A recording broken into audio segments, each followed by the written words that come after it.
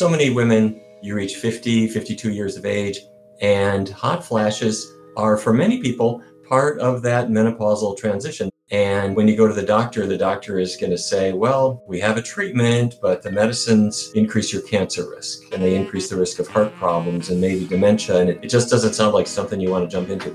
So what about food? We recently completed a research study in which we tested food choices to see how they would affect hot flashes, and we hit on a combination that worked really well. It knocked out 84% of the moderate to severe hot flashes.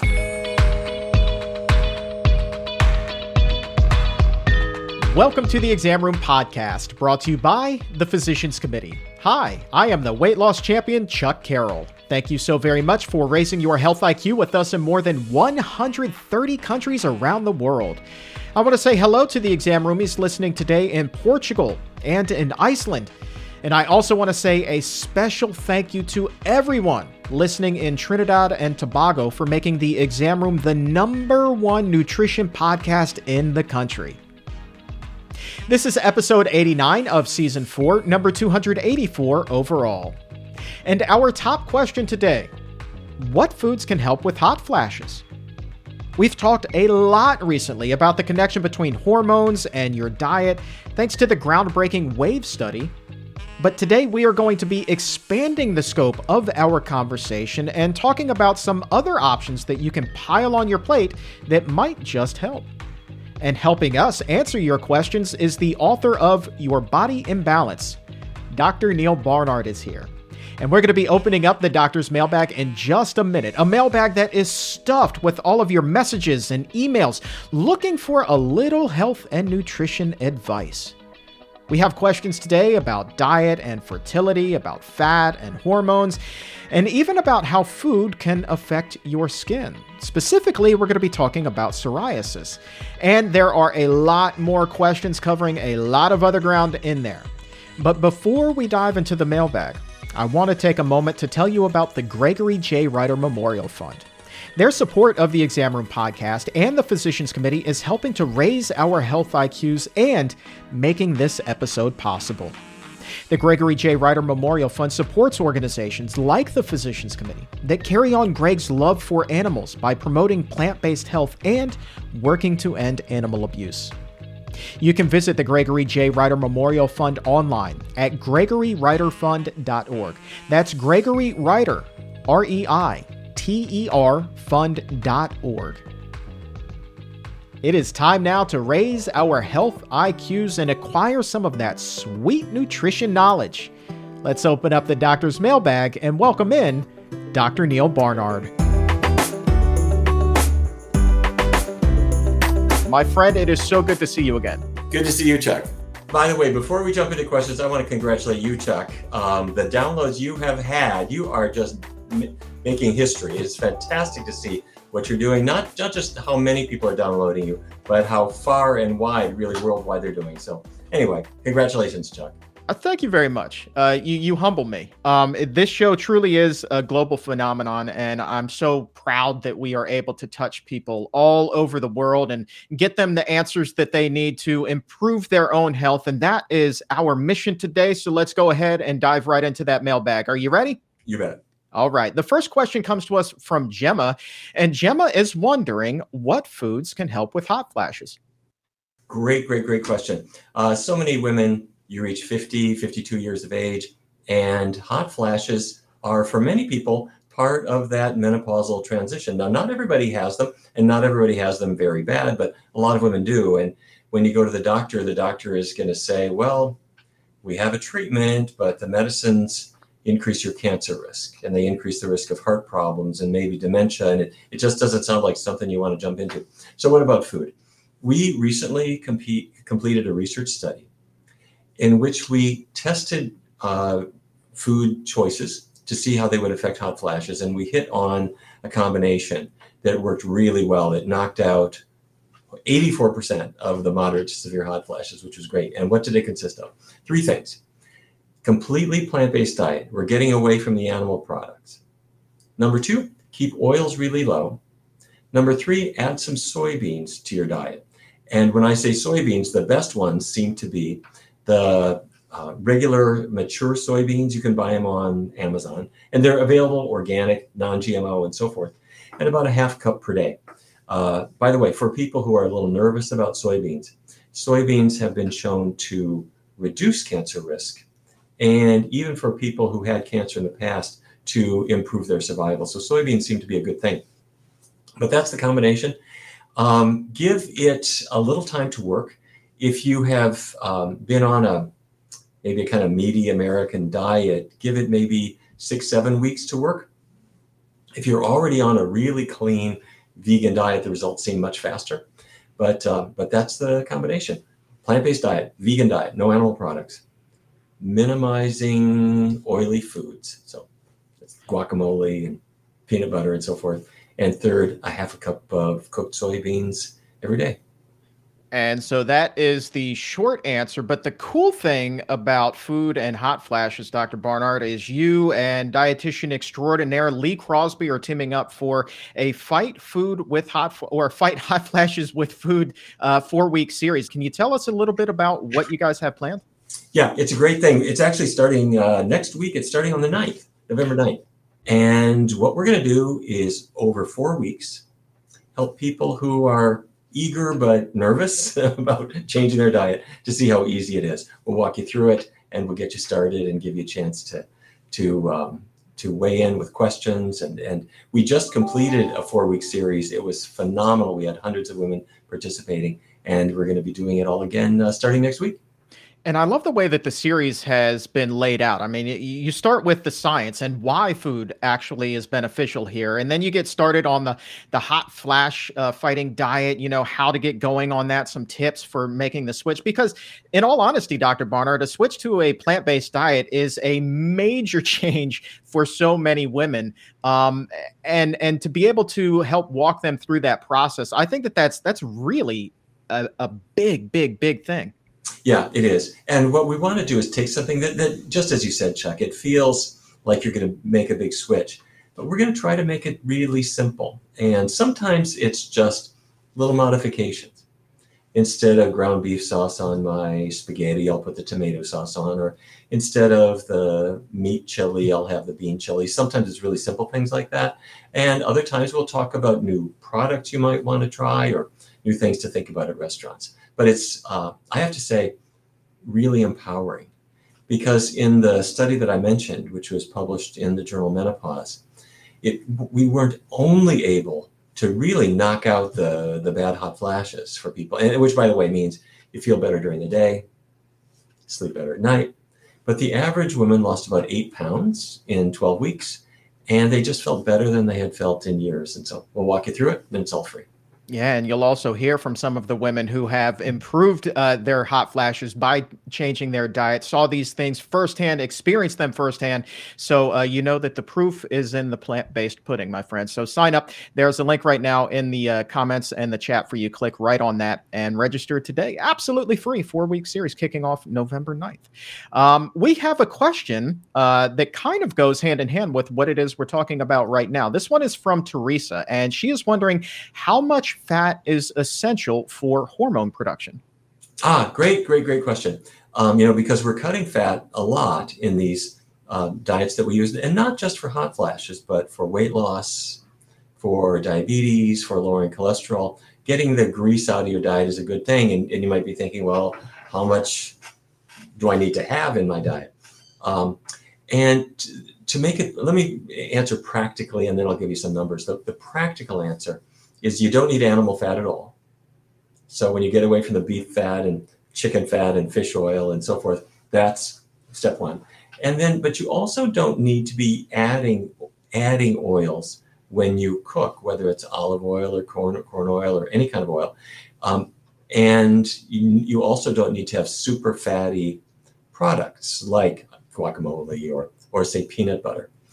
And you do need some fats in your diet. And there are a couple of them, alpha-linolenic acid, linoleic acid. This will not be on the test, but your body uses them to make a variety of compounds that are part of body chemistry. But you only need tiny traces, a percentage of your overall calories from these fats will do it. So let's say we take some broccoli. send it to a lab, and they'll say, well, there's actually some natural fat in the broccoli. Not a lot, but a few percent of its calories come from fat. Send a bean, send an apple. There are traces of fats in all these foods, and that's really sufficient for the body's needs. If you added it up over the course of a day, if you're not adding fat to the foods that you eat, you are going to be starting off with, say, an omnivore's diet of maybe 100 grams of fat, and you can knock that down to 20 or 30 grams really pretty easily. And that allows the waistline to trim and makes you feel a lot better. There you go. We were talking about soy, and of course that sets off the soy alarm. We have a lot of soy questions here. So let's take one from Zabibi here at 1202. Wondering whether soy milk has the same effect as soybeans because they're not a big fan of soybeans. Okay. Well, first of all, let's talk about how we're going to cook the soybeans. And just try this as an experiment if you would like. You can, by the way, you can order them on Amazon or you'll find them in health food stores. The brand that we used in the WAVES study, the Women's Study for the Alleviation of Vasomotor Symptoms, the WAVES study, we use Laura brand soybeans. They're non-GMO. They're on Amazon, but you'll see lots of competing brands. They're fine. Get them home. Put them in your Instant Pot or whatever pressure cooker you have. Cook them for 40 minutes. There should be no al dente beans. If they crunch when you are eating them, you didn't cook them long enough. They should come out, and you use them like sort of like pine nuts. Add them to a salad, add them to a soup, and you can portion them out and have a half a cup each day, or even just a quarter cup twice a day. Very easy to do. Now, if you're traveling, go one step further, and that's after they're cooked.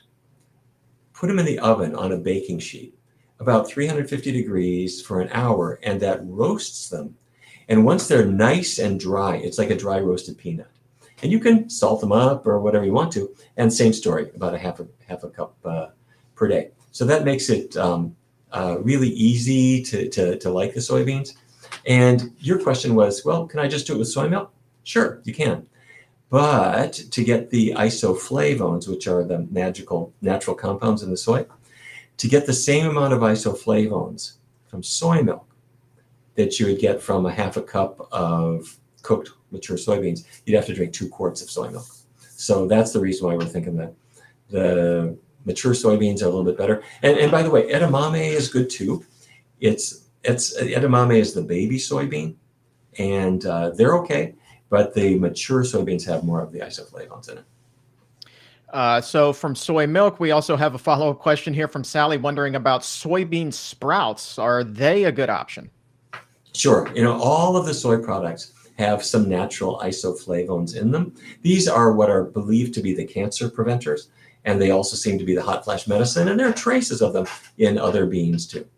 Do you know if they're okay to eat raw, or she's wondering if that's another vegetable that should be eaten only when it's cooked?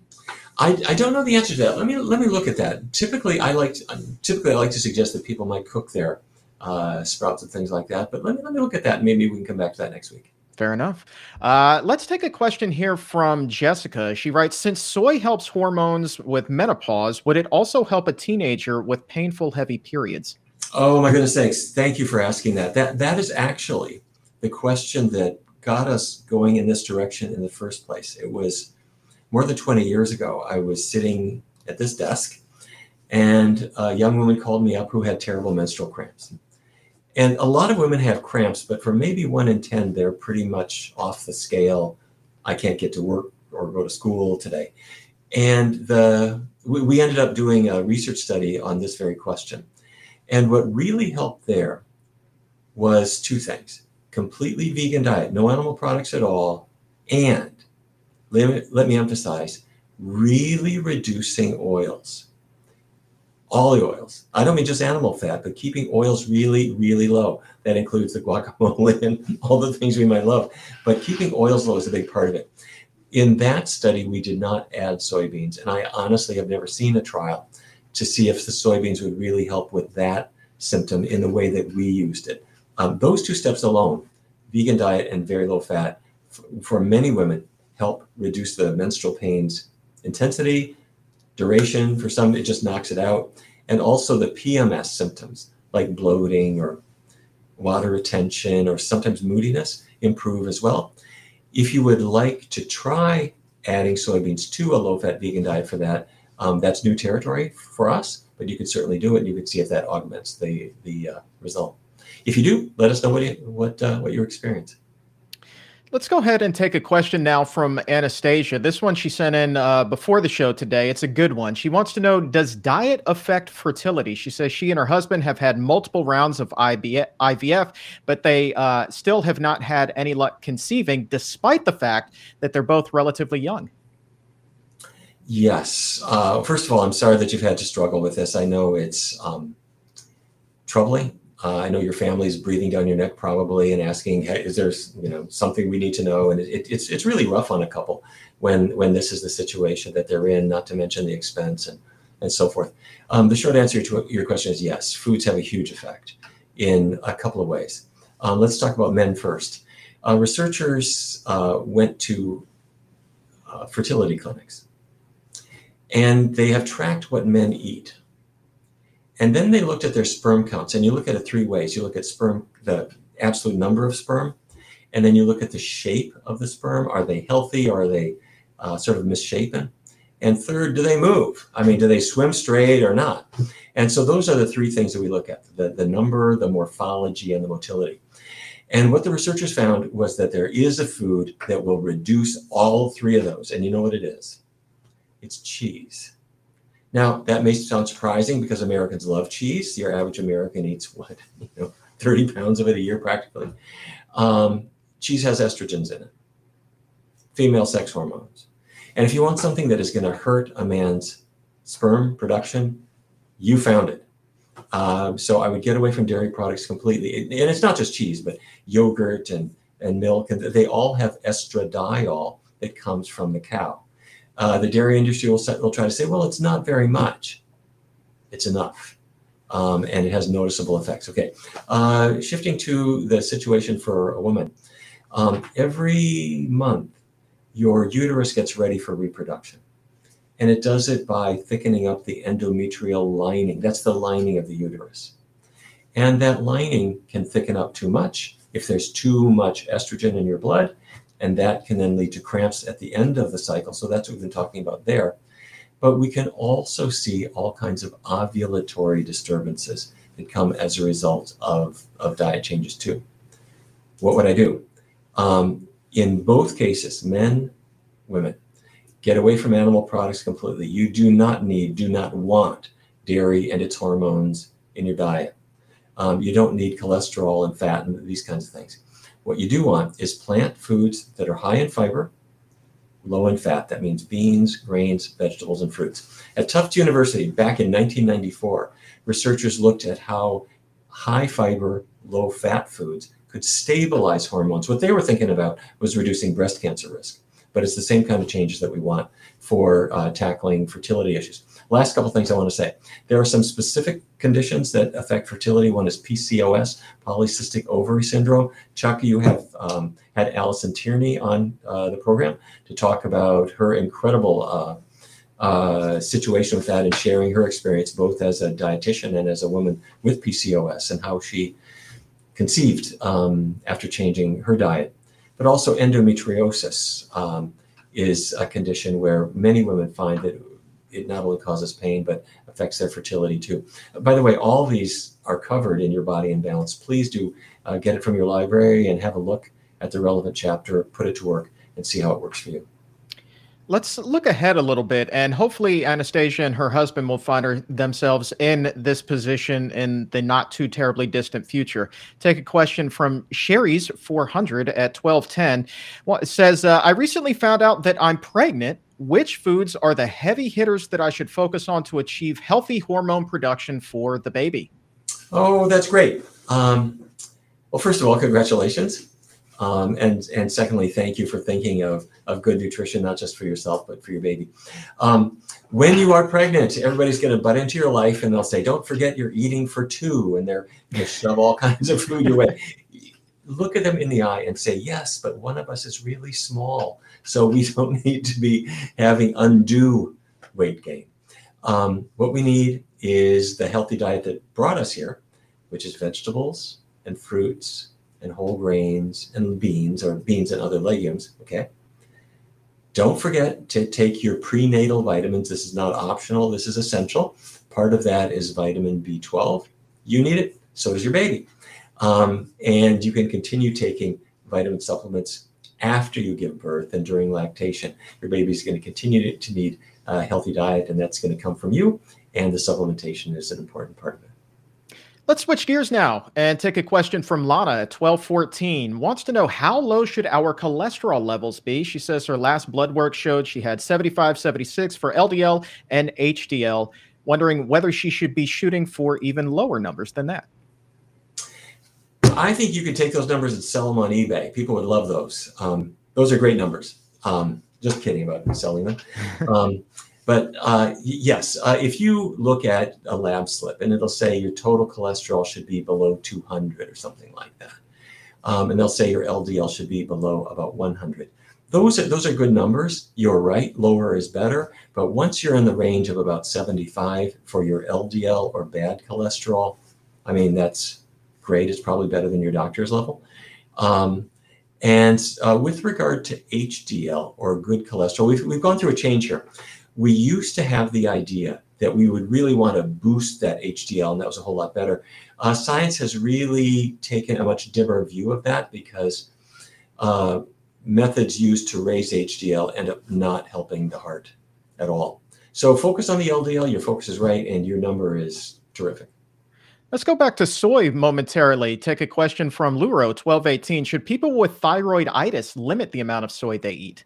We don't know the answer to that. For the most part, soy gets a not guilty verdict here, but there are a couple things to think about. The first thing is, if you're on medication for low thyroid, you're on, say, Synthroid or some other supplement, don't take soy or any food. Doesn't matter what it is, don't take any food for a couple hours before you take your pill and about an hour after the pill. In other words, take your thyroid supplement on an empty stomach. That's number one. If you take it with food, you're not going to absorb it, the full amount, and you're going to run borderline low. Your doctor will ask what's going on. That's the first thing. The second thing is, people have looked at diets that are really high in soy and wondered if they were affecting people's thyroid function. And for the most part, the answer is no. However, there was a study some years ago that suggested if women, and they didn't see this in men, if I'm recalling correctly, but they did see it in women, if they were precariously kind of low in thyroid hormone already, they were borderline hypothyroid. For some reason, a few of the women who were having more soy seemed to dip further into hypothyroidism. The best conclusion that we have come to is that soy is fine, but make sure your thyroid gland you're taking good care of it no matter what. And the ways to do that are, number one, make sure you have iodine in your diet. We don't think about that very much, but if you don't have any iodine in your diet, you can't make thyroid hormone. Why would anyone run low? Because back when we were kids, we were consuming iodized salt. That's, the Morton salt cylinders that have the girl in the umbrella. That's iodized salt. But as we get older, we're avoiding salt because we don't want to have high blood pressure. So we're not getting the iodine that way. Or we're choosing Himalayan salt or sea salt or kosher salt that may not be iodized at all. So your thyroid is saying, think about my needs for iodine. Where else can you get it? You can get it from seaweeds, sea vegetables like nori and wakame and so forth, or you can just take a supplement. If you supplement, don't go crazy with it. The amount you need is 150 micrograms, not grams, not milligrams. It's 150 micrograms. That's it. If you go to a health food store, it's typically a kelp-derived formulation. But if you do that and your thyroid is being taken care of, and if you're on a low-fat vegan diet, we think that the addition of soy is probably inconsequential with regard to the thyroid. You mentioned endometriosis just a moment ago. T. Lemons writes in at 1221, what food should be avoided when diagnosed with endometriosis, and should any other lifestyle changes be made? Wondering how much exercise also plays a role there. Okay, great question. At the risk of sounding a little self-promotional, please open the chapter on endometriosis in your body and balance. And there I'm going to share the story of Catherine Lawrence, who, if you have not heard of Catherine, she's an amazing person. She was in the Air Force, sent over to Iraq in 2003. And when she came back, she dipped maybe a little bit too much into some of the foods she missed when she was overseas, and including a lot of dairy and a lot of cheese. And she ended up with a pretty bad case of endometriosis, which she then reversed with what? With exactly the kind of diet we've been talking about to get hormones into better balance. Wait, how could that work? Endometriosis just means that the endometrium, the endometrial layer, that's the thin inside layer of the uterus. The endometrial cells, for some reason, aren't staying in the uterus anymore. They're sneaking out and they're going all around the abdomen, and they're implanting on your intestinal tract, on your ovaries, on the fallopian tubes. They cause terrible pain because they expand and they bleed and they scar, and they can lead to infertility. And this was her situation. But with her diet, she was able to get it under control. What we believe happens is that when you're on a plant-based diet, very low in fat, high in fiber, the estrogen level in your body comes down to where it's supposed to be, the right balance. That takes the heat off the endometrial cells. They stop flourishing so much, and you return to normal. But don't take my word for it. Let your doctor know that you're making a diet change, and do two things. No animal products at all. And keep oils really low. And you've heard me say that about 4 times in today's program. But that means keeping oils low means get a non-stick pan and cook with that, not with added oils. And for now, skip the fatty foods like the nuts and peanut butters and guacamole and things like that. Keep the fat really low. Do this for a few cycles and see if you don't start feeling a whole lot better. Okay, this is a phenomenal question from Unbreakably Me. And I think, Dr. Barnard, anytime somebody switches to a whole food plant-based diet to improve their health, well, oftentimes their number one goal is to lose weight. And Unbreakably Me, 1222, wants to know, how long does it take to lose weight on a vegan, low-fat, high-carb diet? About 15 minutes. Your body changes starting right away. And here's what I mean. Let's say you're eating roast beef or chicken wing. That is a mixture of protein and fat, and every gram of fat in it has 9 calories. Let me just say that one more time. Every gram of fat has 9 calories. Okay, now here it is. It's almost 12:30 on the East Coast. I'm going to switch to a plant-based diet. So if I pick grains or beans or vegetables or fruits, they don't have much fat in them. So all that 9 calories per gram food is gone. I'm getting carbohydrate, which makes people nervous if they've read fad books, but carbohydrate has only 4 calories per gram. So you're making that switch, and that switch occurs right when you're eating the meal. Your body is now absorbing fewer calories, and the weight loss, it starts now. Now, it goes gradually. So you could stand on the scale, but I would suggest weighing yourself maybe once a week. And the typical weight loss adds up to about maybe between a half pound and a pound per week. It's more than that if you've got a lot of weight to lose. And if you don't have any weight to lose, you don't lose any weight. But your body tends to give off that extra fat. It starts on day one. Well, so let's now take a question from Tamar, who is confused about this whole diet thing. And frankly, aren't we all? Tamar says, does insulin store fat every single time it is released from the pancreas? I've been reading up on the keto diet, and they talk a little bit about this.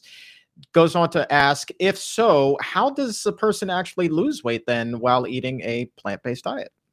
Thank you for asking that question. Let me try to make it real simple. Your pancreas makes insulin. The insulin goes to your muscle cells and your liver cells and your fat cells. And it does help with storing glucose. Also helps you store protein. That may sound strange, but the amino acids get a helping hand with insulin too. Here's the thing. You are right that if you have too much insulin in your blood, that can make it harder to lose weight. And so the book you've read says, well, foods that trigger a big insulin response are going to interfere with weight loss. And so that must mean sugar or starches. And that's as far as the book goes. Well, what the people who wrote that book didn't think about was back more than 20 years ago. Researchers have looked at what they call the insulin index. That's a number for how much insulin is being produced by certain foods that you might eat. To everybody's surprise, fish causes a bigger insulin release than popcorn. And fish causes a bigger insulin release than pasta. And if you have beef really causes the insulin release that's maybe about the same as brown rice. So it's these high protein foods that do the same kind of thing. But here's what's really most important. We've been talking about getting away from fat. When you do that, the fat that has been building up in your muscle cells and building up in your liver cells starts to go away. And when that fat starts to dissipate from your cells, then the insulin that you have works that much better. So you eat a meal, your insulin comes into your blood to help you store the nutrients that are in it. If there's not a lot of fat in your cells because you haven't been eating fat, your insulin can do its work and go away and leave you alone. If your cells are filled with fat because you've been eating salmon and chicken and beef and fried stuff, if your cells are filled with fat, the insulin just can't do its job very well. It attaches to the cell, but it can't work through that oil slick. And your body makes more insulin and more insulin and more insulin and more insulin, trying to overcome that. So you're right thinking about, I want to reduce my insulin amount in my blood. The way to do that, plant-based, low-fat diet that helps the cells to get rid of that fat, allows your insulin to work a whole lot better, and stops that extra secretion of insulin that you don't want. You know, Dr. Barnard, on the show, we often talk about the possibility of reversing diabetes or reversing heart disease, but we haven't really spoken too much about fatty liver disease. And that brings us to Jennifer's question at 1224. Wants to know whether it's possible to reverse fatty liver disease with a high fiber vegan diet and potentially even avoid having surgery. Oh my goodness sakes. First of all, thank you for that question. Really important and a very, very common condition that doctors are really kind of have been a little bit slow to think about, but it's really important. And the answer is yes. We did a study that we talked about some in an earlier episode where we brought people in, put them on this diet, exactly the diet we're talking about, where we get the animal fat out of the diet, keep oils pretty low. And then the participants who were here in Washington, D.C. and changing their diet got on the Amtrak train. And they went up to New Haven, Connecticut, where our partners at Yale University put their bodies, put the participants into a big magnet. It's a magnetic resonance. If you ever had an MRI for a twisted ankle or something like that, that's the machine. Through magnetic resonance spectroscopy, we measured liver fat. That's right. And people had accumulated a lot of liver fat. And as they change their diet, it just goes down and down and down and down and down. And that starts very fast. It starts as soon as you begin the diet. And by the time it's been 8 or 10 or 12 weeks, the drop is significant and it just keeps going. So put it to work. Don't cancel your doctor's appointment. Let your doctor monitor your progress, but do start a healthy plant-based diet and see how you do. Ah, man, wouldn't it be so great if we just had ready access when we're making big changes to our lives and we expect these results right away? If we could get that ready access to those numbers that you were just talking about, you know, so we could see those numbers start to come on down immediately, even on those days when you might be frustrated that the scale isn't budging quite as much as you would like. But, you know, I love the way that you have just said twice now on the show today, when it comes to improving your health, that it starts right away. It's not a matter of how much will I lose in a week or how much will I lose over 30 days or, you know, how long does it take me to reverse heart disease? Your health begins to improve right away. And that is such an important message. I will never forget this was the late 1980s. I flew out to California to meet Dr. Dean Ornish, who at the time was studying how diet could affect heart disease.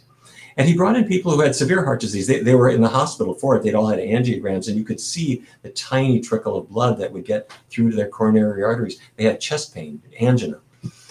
His was a year-long study to see what the effect of diet and a healthy lifestyle with exercise and stress reduction and not smoking, the effect that would have. And then he tracked them for an additional 5 years altogether. Well, I happened to have the opportunity to meet and interview the research participants. And what I was struck by was even though the initial study was a year, I noticed that they all said, to just virtually every single person said, my chest pain was gone. I said, how long did it take? And it didn't take a year. It took maybe 4 weeks, 5-6 weeks. And I thought, good heavens, think what the diet and lifestyle is doing, that it can go into the arteries and start sort of clearing away that accumulation of junk that's clogging the arteries enough that the chest pain is gone in just a matter of weeks. So yeah, numbers are good to follow, but your body will reward you surprisingly fast. All right, we only have a few minutes remaining, so let's go rapid fire and try to knock out 3 more questions. The first one is from our friend Bulent, the bodybuilding opera singer, amazing guy. Wants to know, Dr. Barnard, whether you know if the iodine that's found in maca is equal to the iodine that's found in sea vegetables. I don't know. I'm going to have to. All right, let's make a note of that, and we're going to come back to that next week. We're going to look at it. We're going to give you an intelligent answer. We'll come back to it. Okay, fair enough. So stand by for that one, my friend. Laura, wondering, can a plant-based diet help with psoriasis? Yes, it can. Psoriasis is one of these conditions where the body is reacting badly to something. And that something could be certain proteins in the food. Don't take my word for it. Eliminate the animal products completely. Keep oils low. See how you do. If the psoriasis clears up, you will not be alone. Many, many people have that experience. There are a few people who go further, and they might eliminate other foods like gluten. But for many people, just the plant-based diet really helps them. And when you ask them, was there a particular food that you thought was most responsible for your flare-ups? It's dairy that they put their finger on the most. All right, final question is the fun question. Comes to us from Instagram. My Plea for Plants, awesome name there. Wants to know, Dr. Barnard, what did you have for breakfast this morning? Everybody does this in a different way. And I've got a couple of kind of go-to breakfasts. One of the things that I always have is a big bowl of oatmeal. I'll just boil up some old-fashioned oats. And I got to tell you, when I was a kid, we used that as a reason to throw cream and sugar and everything on top. And somehow, as time's gone on, I just have it plain. But I will sometimes precede that with some other things. Obviously, I'm not going to have bacon or sausage, but I will sometimes grill up some tempeh or some tofu, and I'll grill up a lot of it and keep it in the fridge and pull it out and zap it. And if you take some grilled tofu, sprinkle on a little ginger, a little nutritional yeast, a little soy sauce, very delectable. Sounds frightening to people who never had it, but you're going to find it really enjoyable. If you get some tempeh, T-E-M-P-E-H, you get it from the store. It's kind of not much taste. Marinate it in soy sauce for 5 seconds. Throw it in a nonstick pan, grill both sides, and it's kind of the equivalent of sausage or bacon. What these foods are, the tofu and the tempeh, they're high in protein, but it's a healthy plant-based protein with no animal fat, no cholesterol. You have that first, have your starchy food second, and you're going to feel mentally balanced throughout the day. Thank you so very much for being here, Dr. Barnard. Look forward to doing this again with you soon.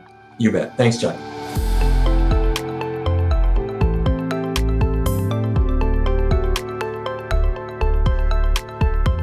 A link to register for the Fight Hot Flashes with Food series is in the episode notes. And don't forget to join us for the Exam Room Live every Wednesday, noon Eastern, 9 a.m. Pacific. We're live on YouTube and on Facebook. Join us because that is your best opportunity to ask experts like Dr. Barnard your question. You can also send me your questions ahead of time. Send me a message on Twitter or Instagram. I'm at Chuck Carroll, WLC. And you can find links to both accounts in the episode notes as well. We just wrapped up our Let's Beat Breast Cancer series with Dr. Christy Funk. But now there is a new study about a popular food that looks to be quite the cancer fighter. And for details, let's head to the Exam Room News Desk. Breast cancer survivors could do well to snack on a handful of nuts. New research shows that nuts help to lower the risk of breast cancer recurrence and death in survivors, according to a new study published in the International Journal of Cancer. Researchers compared nut consumption with cancer survival in nearly 3,500 breast cancer survivors as part of the Shanghai Breast Cancer Survival Study. It turns out those who ate the most nuts improved their overall survival and had a lower rate of recurrence compared to those who ate fewer nuts.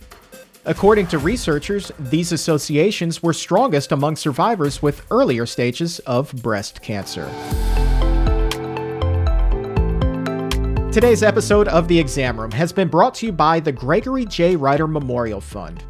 Greg Ryder's love for animals was unrivaled, and today, that fund in his honor is dedicated to supporting organizations just like the Physicians Committee, organizations that share the same passion, that same love that Greg had, through animal rescue efforts and by promoting a vegan lifestyle and wildlife conservation efforts. Right now, I encourage you please to visit the Gregory Ryder Fund online at gregoryryderfund.org. That's Gregory Ryder, REITER fund.org, and there you can learn more about who Greg was. You can also learn about animal issues and subscribe to their newsletter. And you can find a link to do all of that right now in the episode notes. And for today, that is going to wrap things up. I want to say thank you one more time to Dr. Neal Barnard for helping us raise our health IQs. And for everyone at the Physicians Committee, I am the weight loss champion, Chuck Carroll. Thank you so very much for listening. And remember, as always, keep it plant-based.